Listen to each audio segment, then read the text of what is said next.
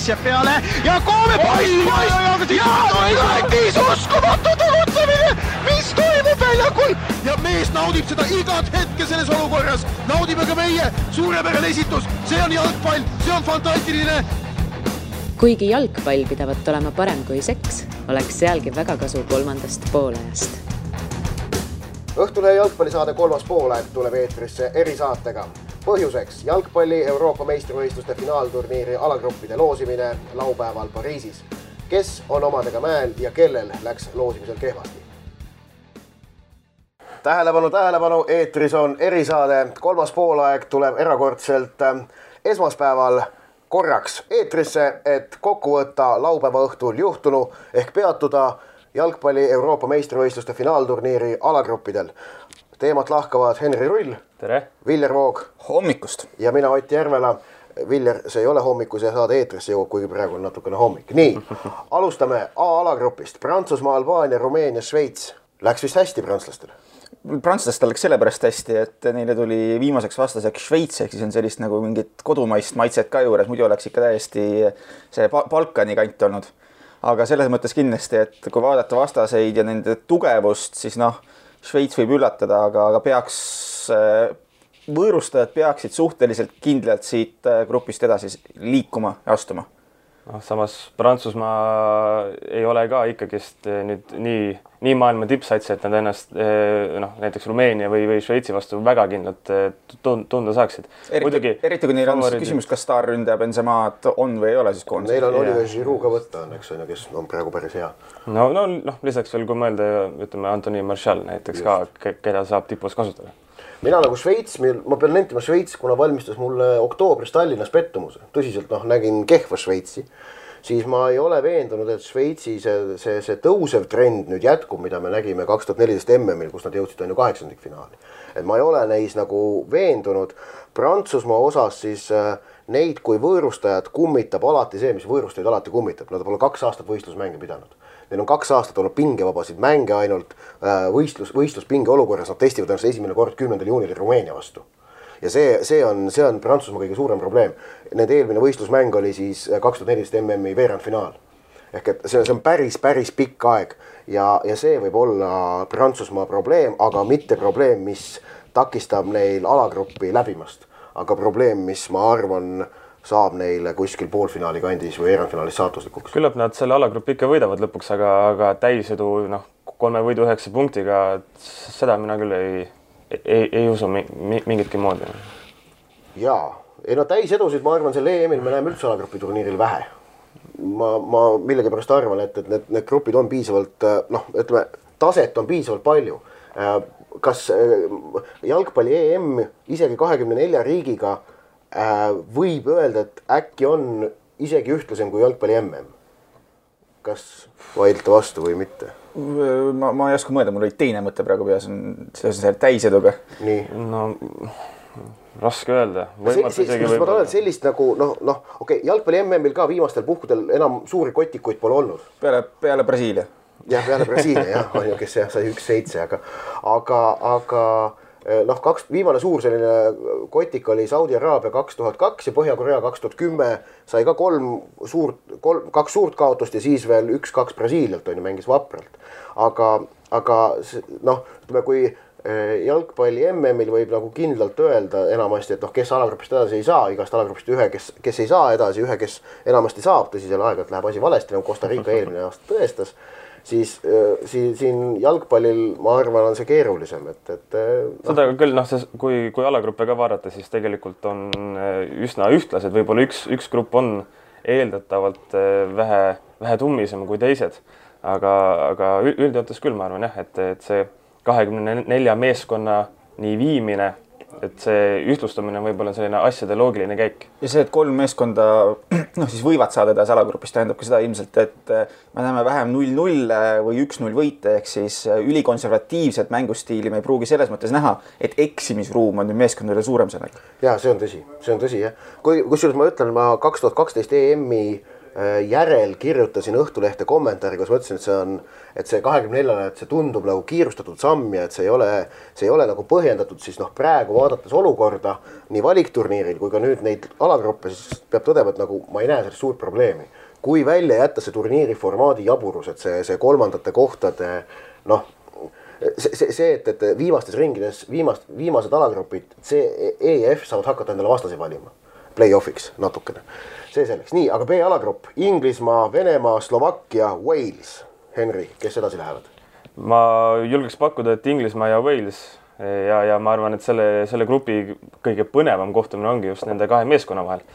Et kui inglastel on seal kindel kohustus, ütleme oma saare naabritele ikkagist koht kätte näidata, siis Wales tegelikult Chris Colemani all ei ole teps mitte halb sats, pluss neil on veel Gareth Bale-sugune superstar, kes kui Real Madridis ei mängi seda esimest viiulit, siis nagu Walesi koondise eest on A ja O. Kas võib öelda, Wales on natukene Euroopa Uruguay?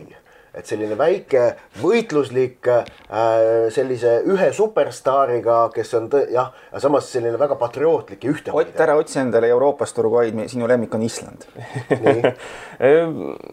Natukene võib võrrelda küll, aga samas kui Uruguay peale mõelda, siis Uruguayl on tegelikult, ütleme, neid tippmängijaid on ikka rohkem. Et Cavani näiteks või kas või keskkaitses Jose Jimenez ja Diego Godin on ka Atletico Madridi eest ju suurepäraselt mänginud.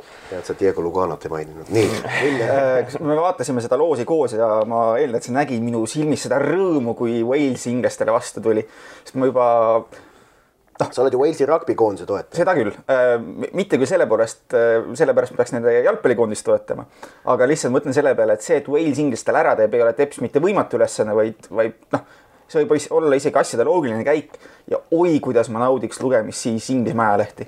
Puhtalt sellepärast, et kui Inglismaa ajalehed tehniliselt võttes on Suurbritannia ajalehed, siis nad ei saa nutta selle üle, et Inglismaa kaotas Walesile, vaid peavad kiitma Walesi ja kõike muud.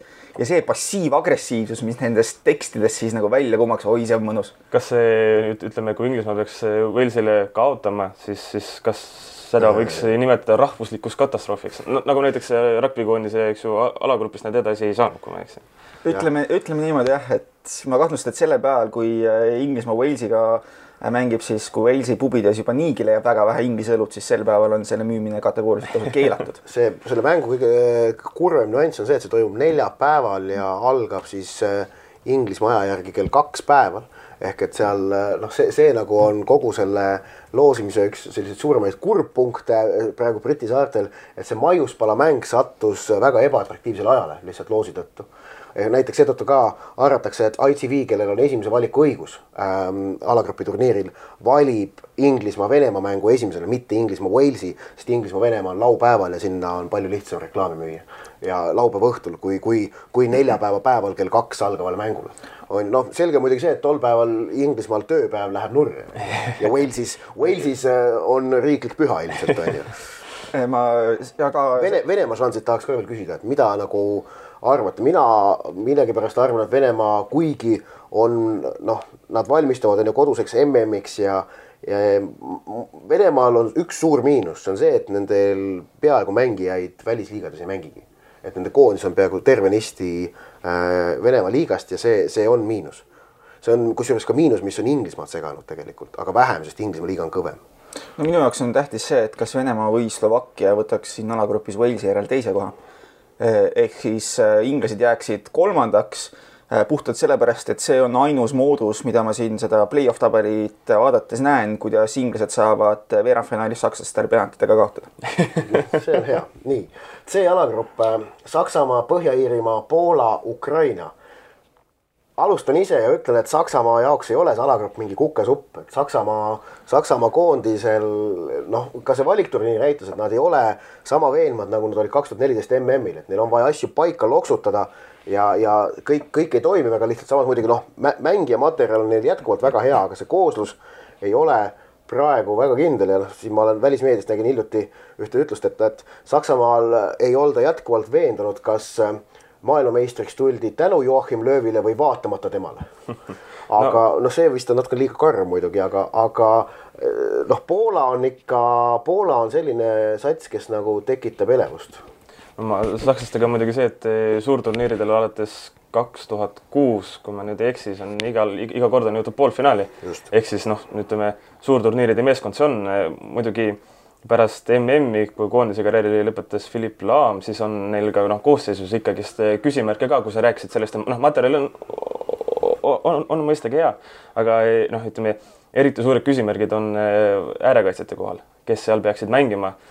Saksamaad 3 keskkaitsega lihtsalt mängimus, ütleme, ala 3-5-2, see tundub natukene enesetapuna. Jah, ja Bastian Schweinsteiger, kes on koondises olnud ikkagi tähtsas rollis, siis näeme, et ta praegu klubi hooajalda. Sellega on muidugi alati see, et Lukas Podolski on samuti klubi hooaeg või klubi karjäär ei ole tal olnud just kõige säravam, aga koondise eest on ta alati olnud ikkagist mehe eest väljas.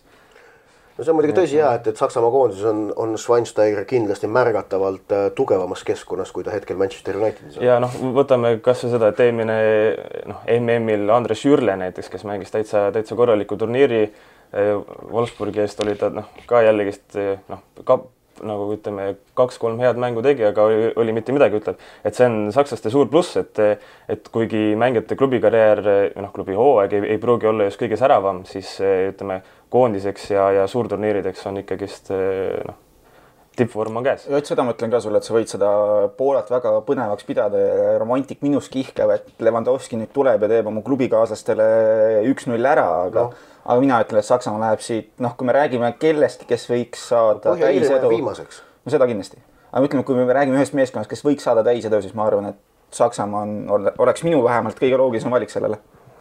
Siin on ma sellele vaidaks küll vastu, et lisaks Poolale, kellega nad oli ikka valikgrupis koos, siis Ukraina on tegelikult, mis võib üllatusena kõlada, aga on tegelikult väga-väga hea sats. Saksamaa saab selle alagrupis 5 või 7 punkti, ma arvan. Jah, võib, aga see on vähemalt edasipääsemiseks on piisav. Nii, D-alagrupp, mille ma tänases õhtulehes kuulutasin seekordseks surmagrupiks. Horvaatia, Tšehhi, Hispaania, Türgi. Vaidlete vastu, on kõige tugevam. Ütleme surmagrupp jah, aga kui vaadata teisi gruppe, siis ütleme surmagruppide võimalus on üsna lahja, et kas või siin, ütleme Hispaania on maailma absoluutne tipp. Horvaatia, Türgi, Tšehhi on minu arvates kõik ühtlased 3 satsi. Aga ma võtan seda, et nende tugevusgruppide põhjal, minu hinnangul Hispaanial esimese tugevusgruppi kõige tugevam liige sattus sinna. Horvaatia oli teise tugevusgruppi tugevuselt teine liige pärast Itaaliat, sattus sinna.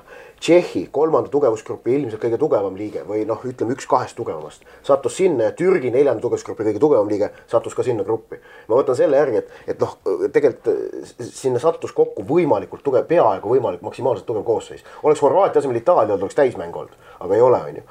Aga see grupp tuleb väga huvitav, väga-väga huvitav. Seal Türgi, ma arvan, ikkagi on seal see outsider, aga nad on varemgi olnud ja üllatanud.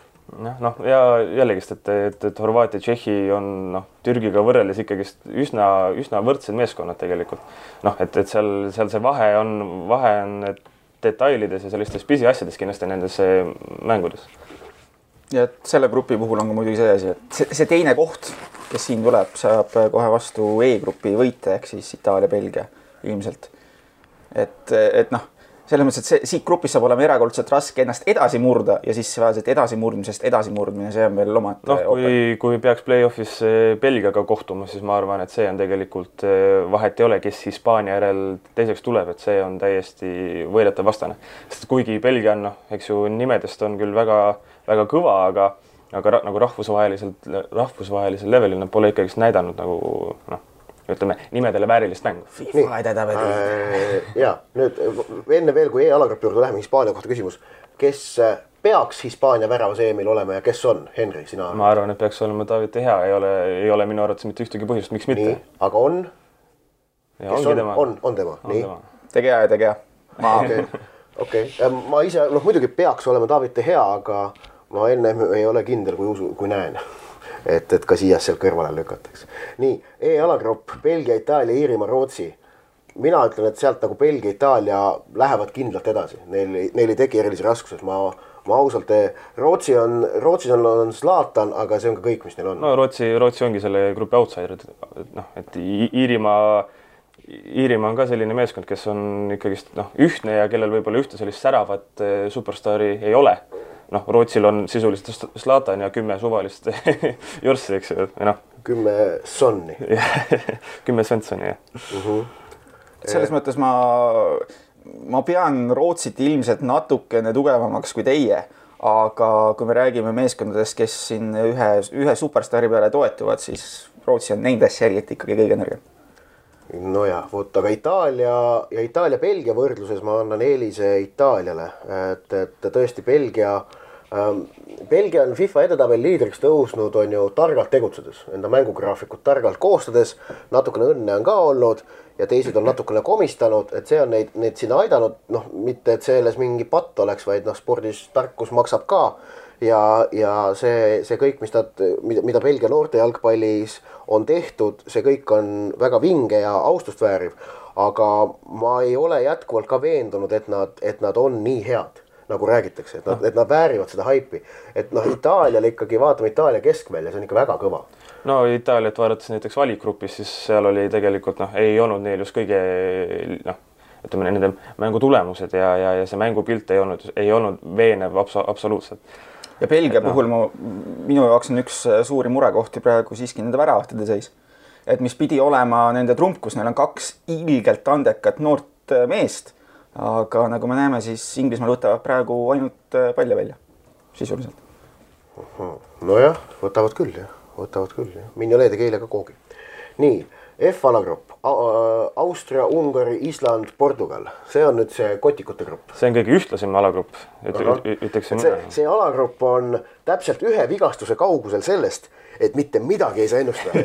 See on Cristiano Ronaldo vigastus. Kui Ronaldo ei saa mängida, siis selles alagrupis mitte midagi ei oskaks ennustada. Ma arvan, et isegi koos Ronaldoga, kes mängiks edasi läheks, noh, esimese kahena läheks ikkagist Austria ja Island. Puhtalt, noh, Portugal on nagu Rootsi. Et seal on ka Cristiano Ronaldo, noh, kuigi ütleme, Ronaldo saateansambel on jah, natukene parem, aga ikkagist minule, noh, Austria näiteks valikgrupis jättis, noh, ikkagist suurepärase mulje, vist oli 9 võitu ja 1 viik või oli 1 kaotus, pigem oli viik. Ja noh, Island on muidugi selline, kui... Island on kõigi lemmik. Kõigi see nõnda teine lemmik on ju selline Eemil, see on selge. See on nagu, ütleme, Dortmundi Borussia oli 3 aastat tagasi, kui nad vist oli 3 aastat tagasi. Aga samas Portugali puhul ka ikkagi, noh, ütleme, nende valikgrupp oli tõsi küll selline, noh, nii Rõõban ja Miasa on ju, et noh, mis oli Serbia, Albaania ja... Mingid riigid veel. Mingid Armeenia oli sees. Aga no Portugal ka, nad esimese mängu on ju Albaaniale kaotasid seerial 7 võitu. Et tegelikult Portugali ma ikkagi ei hindaks nii nõrgaks, et noh, ja Ronaldol on kahtlemata kõva motivatsioon, kuna ta nüüd kaotab Ballon d'Ori, on ju, Messile, siis ja Ronaldo on mängija, kes noh, tõukub sellistest isiklikest solvumistest, need annavad talle jõudu. Ja see, kui ta nüüd Ballon d'Ori kaotab, see on kahtlemata tema üks personaalselt väga valus ja suur hoop. Ma arvan, et ta kasutab seda inertsina. Pluss see, et tema praegune sügishooaeg pole olnud teab mis väga särav. Ehk et ma näen ka seal, et tal on äkki on see alateadlik, et ta rihibki ennast EM-iks sätib. Sest ta saab aru, et see on tema tegelikult suhteliselt viimane šanss Portugaliga midagi teha. Ma arvan, sellepärast 2 aasta pärast MM-il on Portugalil keerulisem kuhugile jõuda ja 2020 EM-il on, Ronaldo vaatab passi, et siis ta on liiga vana juba. Et mul on tunne, ma kuidagi nagu, näen mingeid märke, et Ronaldo sätib ennast selleks EM-iks nagu tippvormi. Aga see on jälle ka, et ühele mängijale toetumine on väga narr ja lootusetu. Riskantne. Ja riskantne, aga samas Ronaldo on varem tõestanud, ta suudab üksinda Portugali tassida. 2012 EM-ile tassis ju Portugali ainuisikuliselt välja. Ma käin siin välja nüüd sellise... 2014 MM-ile. Ma ei tea, kas see nüüd vandenõuteooria või mida, aga selle grupi teine koht võib olla eelistatum ka esimene. Selle grupi teine kohtub B-grupi ehk siis Inglismaa grupi teisega, samas kui siis võitjale tuleb vastu E-alagrupi teine.